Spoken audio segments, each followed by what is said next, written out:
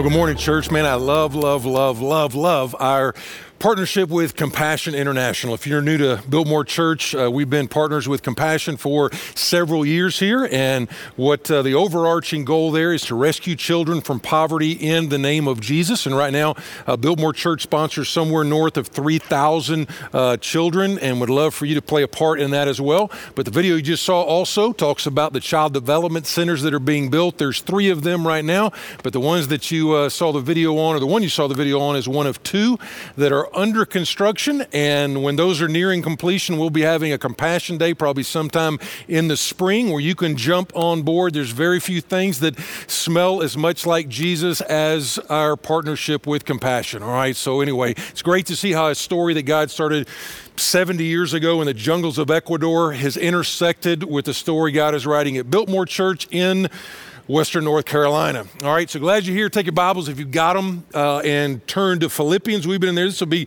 week 3. If you were here last week, man, Dan Leanne just knocked it out of the park with the text that he was given. But today we're going to be finishing up chapter 1. And here's just a little bit of insight from me. I've got a few pet peeves.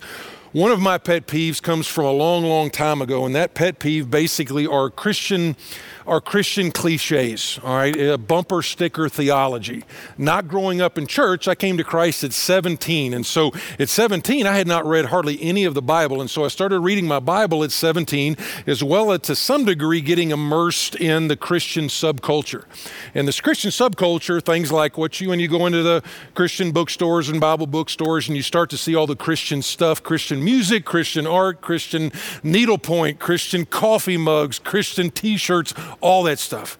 And what was interesting is as I was reading my Bible, and then I would be kind of getting immersed in that, I started seeing a disconnect between what were kind of the cliches, Christian cliches, that didn't have 100% connection with the Bible that I was also reading. So here's a few of the ones that are probably my least favorite, all right?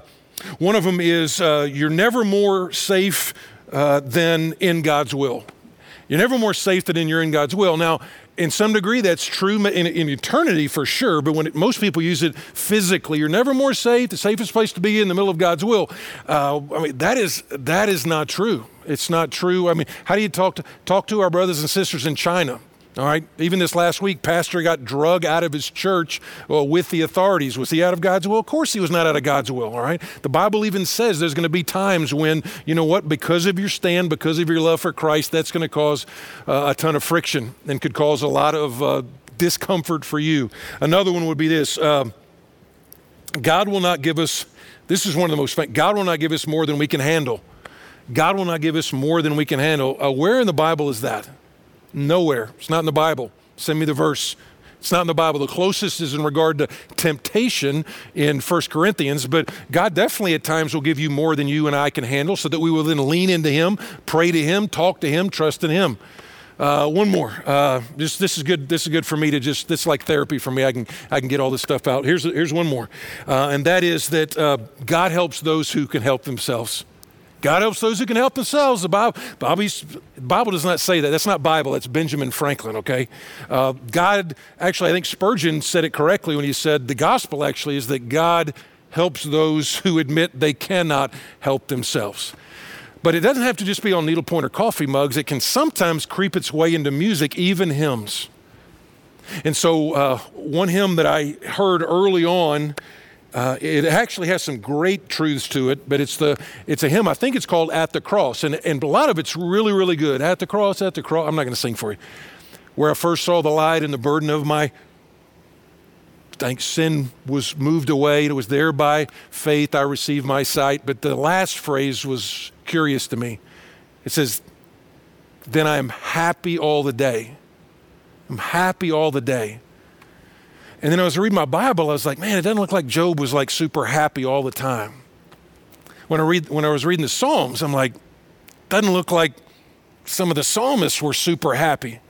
And even the way they would describe Jesus as a man of sorrows who is acquainted with grief. And when I saw about the whole idea of happy all the day is the Bible doesn't say that we're going to be happy. As a matter of fact, happy is based on happenings. And so it's really a roller coaster we can be on. And even and the reason it's kind of crept in pretty good is because in our country, it's like right in our founding documents. I mean, Declaration of Independence is like, life, liberty, and the pursuit of happiness. And man, we go after that, don't we? We go after the pursuit of happiness. Nothing wrong with being happy, but when we go after it, it seems like such a roller coaster ride. Sometime we'll try it. I mean, we are not without people telling us how to be happy. Just Google how to be happy, and like I did this week in sermon research, and how to be happy, you get, I don't know how many responses. 25 ways to be happy, 6 ways to be happy, 9 ways science can make you happy. Now, if that doesn't work, then what happens? And then it's products. I mean, advertisement is built on, hey, buy our stuff and you'll be happy, okay?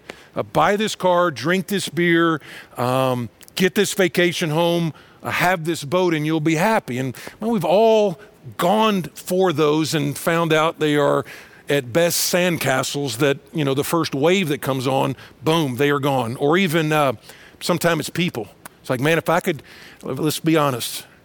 Some of you out there was a time when you said, if I could just get married, I'll be happy. If I could just get married, I will be happy. And now some of you who said that before you were married, you are now married, and you're like, if I could just get unmarried, then I would be happy. And so what I'm going to tell you is the Bible does not talk that much about happiness, because that's a roller coaster way to live. God actually has something much better for us, and that's what the Bible actually calls joy, all right? Joy. 450 times in the Bible, God tells us to rejoice, sing about joy, shout about joy, be full of joy. And here's what I know to be true in my own life and in some of yours. If you don't have joy, man, it just aches. You search for it everywhere. But almost even worse is if you once had the joy and then you lost it, that is painful because you know how awesome it can be, but then it's gone and you're like, how do I get the joy back? That's what we're going to talk about today is how do I get the joy back? Now, before we jump into our text, got to be a little technical. I want to give you a definition of what joy is, just to be clear. I read 10 different definitions of joy this week. And so what I did is, as I looked at them, I'm just going to give you one we're going to use. The other ones are probably better, but I wanted to be original. So here is a definition on your screen of what joy in the Bible encompasses. All right, so here it is. I'll read it twice.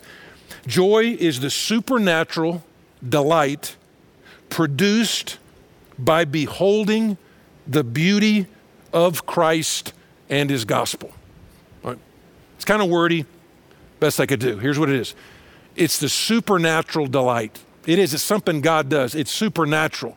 He commands us to have it, but if he doesn't come along and give it to us, we don't have it. It's the supernatural delight. It's an emotion, all right? It is an emotion, but it's produced by something, by beholding the person of Jesus and the whole gospel story. Here's what I'm going to just kind of tell you. A lot of people, when they look at the book of Philippians, they think the book of Philippians is about how to have joy. They're like, okay, Philippians about joy. There's sermon series, how to have joy, the book of Philippians. That's not what the book is about. The book is not about how to have joy. 3 steps to joy, 9 steps to joy. That's not what it's about. As a matter of fact, joy is mentioned a ton in here, but it's a byproduct. Joy is mentioned like 18 times. Jesus and the gospel are mentioned 69 times. The whole thing is everything changed with the gospel. And so what happens is when we understand what the gospel is and when we understand how awesome Jesus is, then the joy actually comes back. So here's what I'm going to do. There's some things that steal our joy. There's probably more than these two. There definitely is more than these two. Obviously, sin can steal our joy. David said, restore to me the joy of my salvation. But the two you see here illustrated in our text today would be difficult people, conflict with people, and difficult circumstances. So how do I get the joy back? How do I get the joy back? Again, some of us have never had it. Some of us had it and lost it. And we're like, I got to have that back. So Philippians chapter 1 is where we're going to be. Let me read verse 18. I'm going to read the text all the way through 18 to 24 and then come back and deal with basically how do we deal with difficult people and then how do we deal with difficult circumstances. Verse 18, what then? Only that in every way, whether in pretense or in truth, Christ is proclaimed, and in that I rejoice. Yes, I will rejoice. For I know, that's a super important word, for I know or I have confidence that through your prayers and the help of the Spirit of Jesus Christ, this will turn out for my deliverance. as it is my eager expectation and hope that I will not be at all ashamed, but that with full courage now, as always, Christ will be honored or magnified or made large in my body, whether by life or by death. He's saying, listen, if I live or die, he's not saying he knows he's going to get out. What he's saying is, whether I get out because I am somehow sprung from this jail, or if I die and go to be with Jesus, either way, let me honor God by the way I live or by the way that I die. And then the coffee cup verse 21, for to me to live is Christ, and to die is gain. It actually literally is, for me, it's to live Christ, to die gain. If I am to live in the flesh, that means fruitful labor for me, yet which I shall choose I cannot tell. I am hard pressed between the two. And then the last verse we're going to cover is, my desire is to depart and be with Christ, for that is far better, but to remain in the flesh is more necessary on your account. Here's the first one. If you're going to get your joy back, and you can get it back today, but if you're going to get your joy back, you have to understand, how do I resolve personal conflict? How do I resolve that? What do I do with personal conflict? Again, verse 18, he's looking back to verse 15, 16, and 17 about some people who had been very critical of him, had been rivals with him, had put him down, had probably spread rumors about him. And what you and I need to know is, listen, other people, conflict, unresolved conflict with other people, whether that be your ex, whether that be your ex-business partner, whether that be with your spouse, whatever that is, if you have conflict that's unresolved just sitting there, joy will evaporate very, very quickly. There's virtually no way that you can ignore conflict and still have joy. And so what you see in the Apostle Paul is he has all of this stuff going on. Verse 15 talks about rivalry, about the affliction they've given him, about all the arguments against him, and the rumors, we don't know what they are. Maybe the rumors were like, man, Paul's in jail because he's got some hidden sin or he's got some terrible theology or what. Now keep in mind, listen, they're not talking about false teachers, all right? Their teaching was actually correct. Other places when Paul addresses false teachers, man, he gives it to them, all right? Galatians, for example. I mean, he does not pull any punches. But in this case, he's got some other believers that have the right message. They just have the wrong motive. And verse 18 is our great example. He's like, really what matters, it doesn't really matter about my reputation. It matters about Jesus' reputation. But if you look at the whole letter, here's what I want you to just put in your mind for here in a few weeks, or you can look at it later on. In chapter 4, he calls out two ladies by name. And keep in mind, back then, they would take a letter from the Apostle Paul, they would stand up in front of a church and they would read it out loud, and all the people would be out there. And he actually names names. He's like, hey, tell these, and he names the two ladies, tell them to agree in the Lord. And so the whole idea of our relationships and conflict is huge. And what Paul ties it back to is he's saying the way that you and I treat each other, the way that you and I treat particularly our brothers and sisters in Christ, is advertising. In other words, our horizontal relationships with each other in the church is advertising for our vertical relationship with God through Jesus. I read this week where $246 billion is spent in advertising every year in the U.S. $246 billion. The number one buyer of advertising is Comcast. All right, number one, you're like, what's the big deal with that? Well, I found out through some heavy research that Comcast is actually the parent company who put out that movie Cats, which probably gives you the reason they got to spend so much money on advertising, but they're number one. Number two is AT&T. $246 billion on advertising. Here's one, let me just say it again. Our horizontal relationships advertise our vertical relationship with God. Verse 27, he's going to put it this way. He says, let your manner of life be worthy of the gospel of Jesus Christ. In other words, let the way you live be worthy of the price that was paid for you. So let me just make a statement, and if you get upset, so be it. All right, we're talking about conflict resolution, so we'll get it straightened out later on. It is impossible to really experience the grace of God, the grace of the gospel, and then turn around and not show grace on at least an increasing manner. It's impossible for you or I to understand and to behold and be living in the gospel of Jesus and understand the generosity of the gospel and not be generous. It's impossible to understand and live in the love of the gospel and not be loving people. It's impossible. Because why? Because your vertical relationship changes your horizontal relationships with other people. And let me be clear. Here's my deal. I've been doing this deal for a long time. I've been doing this pastor deal for almost 30 years. And what I've observed is oftentimes, Christians are better at the way they treat people outside of the faith than the way they treat people inside of the faith. Not all the time. Sometimes people just sit there and they just bash the culture.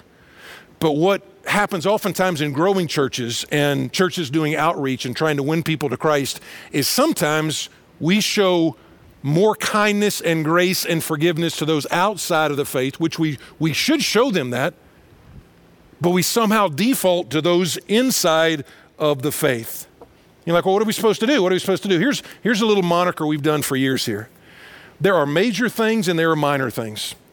Some of you are like, no, everything's major. Well, that's not true. You're just a legalist, all right? Everything is not major. Major stuff is like doctrinal issues, okay? That's a major deal. Or behavioral issues that are clear, black and white. Those are major issues. And so on major issues, you do take action. That's Christian love. You take action on major issues, all right? Whatever that is, you take the action, you get clarification, you write the letter. If somebody's close with you who's about to put their car, their life in the ditch, then Christian love is not to ignore it and not just say, oh, let's all pray about it. It's you take action and you go and you try to stop that. But about 95% of what Christians tend to argue about is not major, it is minor. And so on the majors, you take action. On the minors, you and I show acceptance. Let me say it again. 90 to 95% of the stuff Christians fight about is minor. It is personal preferences. This is what I prefer. I like this. I would worship this way. I would reopen churches at this pace. I would use that music. I would dress this way. I would use that version of the Bible. And what Paul says is, you know what? That stuff doesn't matter. What matters is that Christ is proclaimed. That's what he's saying. He's like, you know what? Those people are doing some stuff with bad motives even. They got bad motives. They're even running me down. But bottom line is, they're preaching truth. And if they're preaching truth and they're preaching the fact that Jesus lived the life we were supposed to live and then died the death we deserve to die, they're preaching that. You know what? My reputation could take a hit as long as his reputation doesn't take a hit. So on majors, you take action. On minors, you show acceptance. In all things, major or minor, you and I show love. And so he resolved those somehow. We don't have the backstory on Paul on all the stuff. But if you don't resolve that, have you ever seen a joyful, hypercritical person in your life? Have you ever seen that? I've never seen that. You get around somebody who's hypercritical all the time of other people, other churches, other whatever, man, that person either doesn't understand the gospel or has gotten so in the dark hole that he or she doesn't even understand that they definitely are not going to have joy. You ever seen somebody who is legalistic and joyful? I have not. You ever seen somebody who is bitter and joyful? I have not. None of those things are the same as joy. And you're like, well, how do I deal with it? How do I deal with it? Now, we've taught on this a lot, so we don't have time to unpack this all. We've taught on this a lot. We've taught on forgiveness a lot. But generally speaking, in the Bible, you've got a tier system. The tier system basically goes like this. There's a lot of stuff you just overlook. You just overlook. Proverbs says it's the glory of man to overlook an offense. Somebody forgets to invite you to a party. You just overlook that. Somebody cuts in front of you in the grocery store, whatever, doesn't wear a mask, whatever it is you want to do. Just overlook that, all right? You don't have to go correct them. So you overlook some stuff. There's some stuff that you lovingly confront, especially if your relationship is real close with them. But no matter what it is, there's some stuff you're going to have to become an expert on, and that is forgiving people.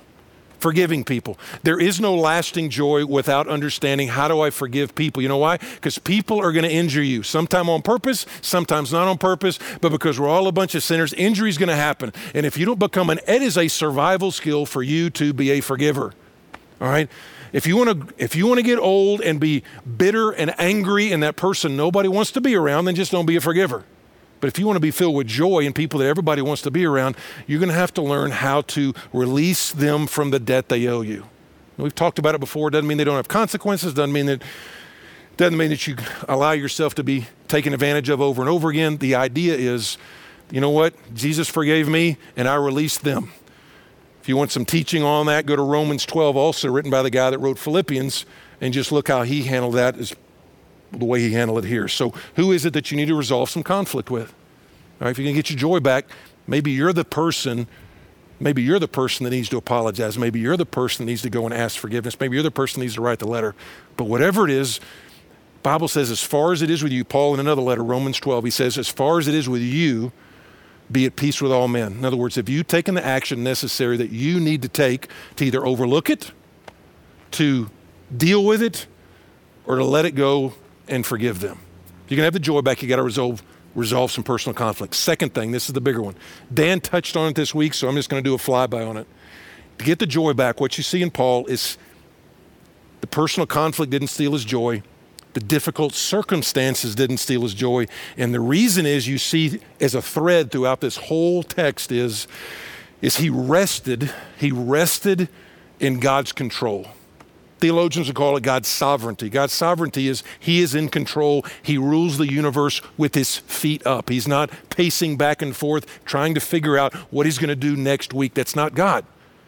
And so when you look at the Apostle Paul, just go from about verse 19 on. In 18 and 19, he says, I will rejoice. I know some things. And he says, I know this is going to turn out for my deliverance. And he says, either way, just let me honor Christ. Let me set the stage for you. You might or might not know this. The Apostle Paul was the essential architect of the early Christian church. I mean, tons of these letters are from the Apostle Paul. Incredible leader, amazing scholar just by his education and his background. Extremely intelligent. Even secular people have looked at his letters like, man, that guy was like a brainiac. He was like the whole package. And when God converted him, man, everything changed. All that stuff got channeled into the mission of God. And so what he would do is he was able to go into these metropolitan cities in the Greco-Roman world. He would go into these cities. He would start debating the gospel with all the smart thinkers of that day. And he was so good at debating, he ended up every time he'd win these people to faith in Jesus, and he'd do it in such a numerical amount, he'd have to start a church there and then go on and do it again later on. And so one of his dreams was to go to Rome and preach the gospel, and now he finds himself in prison. And the Philippians were kind of discouraged. They're like, man, Paul, man, you wanted to be a preacher, you're spreading the gospel, you're like the main leader, and you're in jail, you're attached to a jailer, you might be dead pretty soon. And so the Philippians themselves, they're getting discouraged. And so he writes them, is like, listen, I'm going to rejoice. This is going to turn out for my deliverance one way or the other. Two things I saw in this. Paul could already see how God was using the difficult circumstances. Now be clear, you and I, we don't always get this. If somebody says, hey, I'll put it this way, it's a blessing if God allows you to see how difficult circumstances are already being used in your life or in other people's life. In this case, the Apostle Paul already could. I mean, Dan touched on it last week. He was giving boldness to the brothers to be able to say, you know what, if Paul can do it in prison and he can stand for the gospel, so can I. But even more so, he had a guard. I mean, this guy's the foremost evangelist of the early church.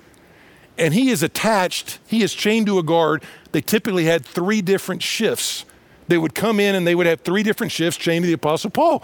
So they're all like, oh, you're chained to a prison guard. You're chained to a prison guard. Paul's like, no, they're chained to me. They're chained to me. They've got to sit here and listen to me for 8 hours a day. And so he had this understanding that, you know what, God's already using this to get the gospel out. I'm going to start a prison ministry here. But then in verse 21, he makes that amazing statement, to live is Christ. What he says is, if I live, I'm going to plant churches, I'm going to preach the gospel. But in his sovereignty, I'm now a prisoner and I want to honor God. And if I die, I die, and that's gain. I mean, this is what it is. Because of his definition of life, because if you have a different definition of life, you can't say this. And we've all chased those things, If to live is my boyfriend or my girlfriend and she breaks up with me, then I'm devastated, all right? If to live is my career and I get fired, then I'm just totally crushed. What he's saying is, to live is Christ and to die is gain. So it's a win-win. He's like, if I live, I'm going to be about God and his reputation and the gospel and his fame and the mission of God. If I die, guess what? I get to go and be with the God that I serve anyway. By the way, if you don't look forward to heaven, if you don't at least look forward to that, I know a lot of Christians are like, man, heaven sounds boring. You have a jacked up theology of heaven. Heaven is not flying around on a cloud with a harp and a bow and looking like a Teletubby. That's not at all what heaven's like. Different sermon. But he's basically going to win-win. He's like, if I stay, it's great, but either way, God, you're sovereign. God, you're in control. Here's what you have to understand. The CPR for the Christian life is the sovereignty of God.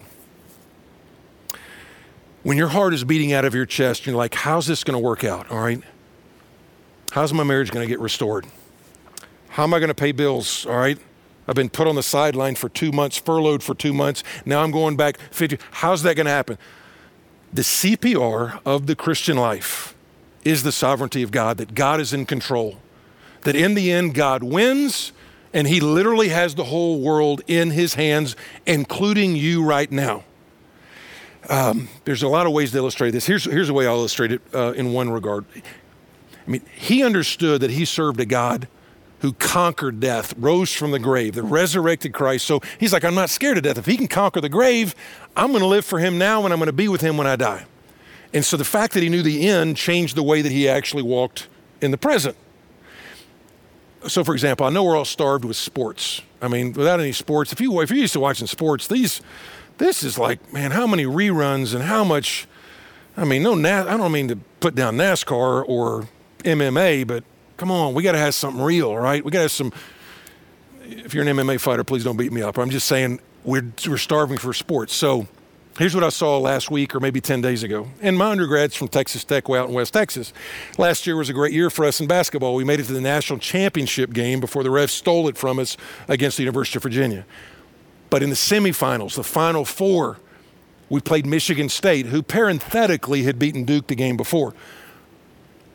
But we're playing them, and I remember watching it a year or so ago, and man, every call that went against us, I was freaking out. Every time the game got close, or every time Michigan State would go ahead, I was panicking, we're going to lose. But this time, watching it the rerun, you're like, well, it wasn't as enjoyable. It was every bit as enjoyable. But anytime a call went against us, or we missed a shot, or missed a play, or whatever, some lame call by the ref, I was like, whatever. It really doesn't matter. Didn't upset me. I'll go get a Diet Coke. You know why? Because I know at the end of the game, we win. All right? At the end of the game, we go on to the final game. What Paul's saying is like, listen, I know this. It's enjoyable now. I can rejoice now because I'm going to live for Christ. Or when I die, I get to go to heaven and be with God, who I'm serving anyway. So you're like, well, what does that have to do with me? What if your first thought in a problem, in a difficult situation was, God, you are sovereign and you are going to use this problem for the accomplishing of your purposes? I mean, what if that's the first thing you think of? God, you're a sovereign God. You got the whole world in your hands. You are going to use this issue, this problem for the accomplishing of your purposes. You know what you can do then? You can just exhale. You can kind of relax. You can rejoice. I mean, that is the pillow of God's sovereignty that you can put your head down on every single night. Like, you know what? God's got this in control because he is for us. You got to know that. He is for us. Read Romans 8. He is for us. You don't die for somebody you're not for. But as Paul shows real clearly, he is for us. It's just not about us. We talk about that all the time. It's not about us. That's why Paul is mentioned one time, and he's mentioned one time. Jesus is mentioned 61 times in this book alone. Why? Because it's not about Paul. Paul's like, you know what? My story's wrapped up in God's much, much bigger story. And so, again, let me run through a few scenarios, because the only way I'll put it this way, only if God is sovereign is there purpose in your pain.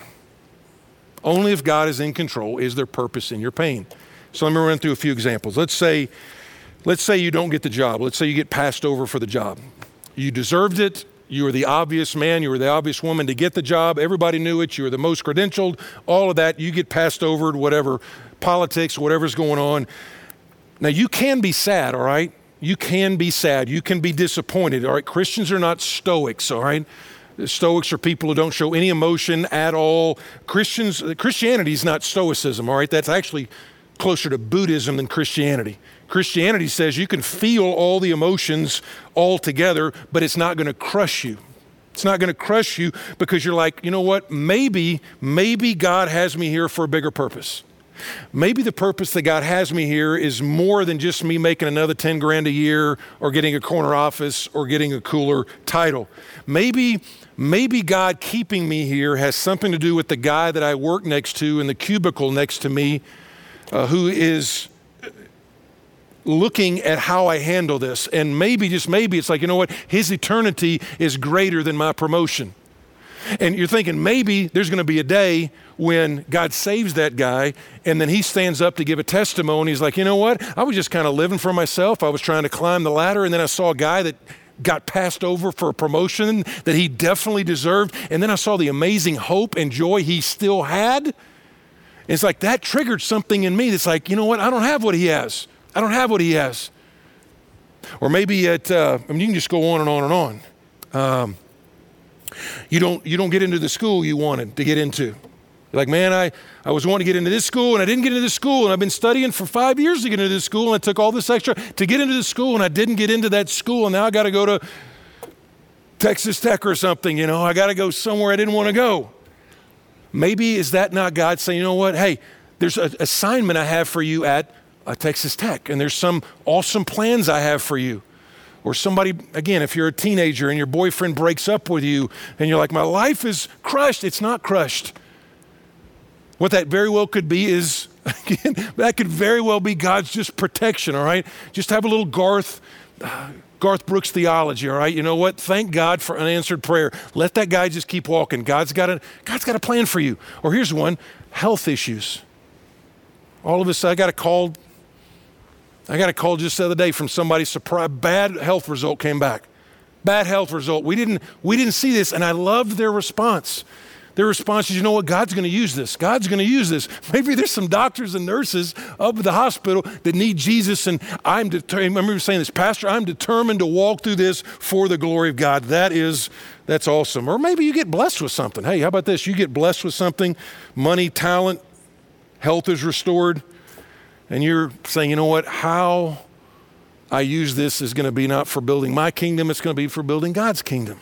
So whatever it is, you just sift it through. Because the bottom line is God does want you to have joy. He says, you know what, in John 16, he says, I want you to have the fullness of joy. And so in some ways, it's like supposed to be the birthmark. Let me ask you this. Is the joy that you have around your house or around your business or around your town, would people say, you know what, that's one of the most joyful people that I've seen? That's the advertisement. That's your birthmark. I'll give you one. I'm not going to show it to you, but one of the things that happened, you might or might not know, but real recently, we got a beautiful little granddaughter named Elsie. I know you think your grandkids or your kid is pretty or handsome, but Elsie is way beyond that, just way beyond that. And a lot of cool stories, but one of the things that was kind of cool the other day was, I'm not going to show it to you, all right? I thought about, do I show it to you for an illustration? I won't. But right here, I've got a birthmark, all right? It's about that long, birthmark right there, right on the love handle. That's where it is. And the other day, Tyler had Elsie, and he's like pulled up her little, whatever that thing is, she had on, and right in the exact same spot, she has a birthmark. I was like, first of all, I thought genetics are crazy, all right? DNA is crazy. Family resemblance is crazy. Point being is this, listen to me. Part of being a Christ follower is to have that joy. And if you've lost it, go get it. Go get it back. Resolve the conflict that God brings to your mind today.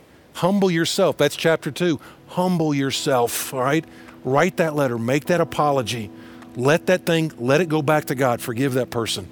And then say, you know what? In the midst of my difficult situation, I'm going to trust and I'm going to rest that God's in control. So let me pray for us, all right? Father, thank you for being a great God. Thank you for being a God who, all through history, has turned tragedies into triumphs. has turned what looks like a mess into an amazing message for people to see. God, help us to even look at the cross. What looked like the worst thing that has ever happened ended up being the best thing that could have ever happened for us. God, I want to pray for my brothers and sisters. God, help us to love each other. Help us be generous toward each other. Help us be gracious toward each other. Help us to love a city that is looking for people that actually have a joy that they want, but they just can't have. God, we love you. Thanks for the gospel. And we pray it in Jesus' name. Amen.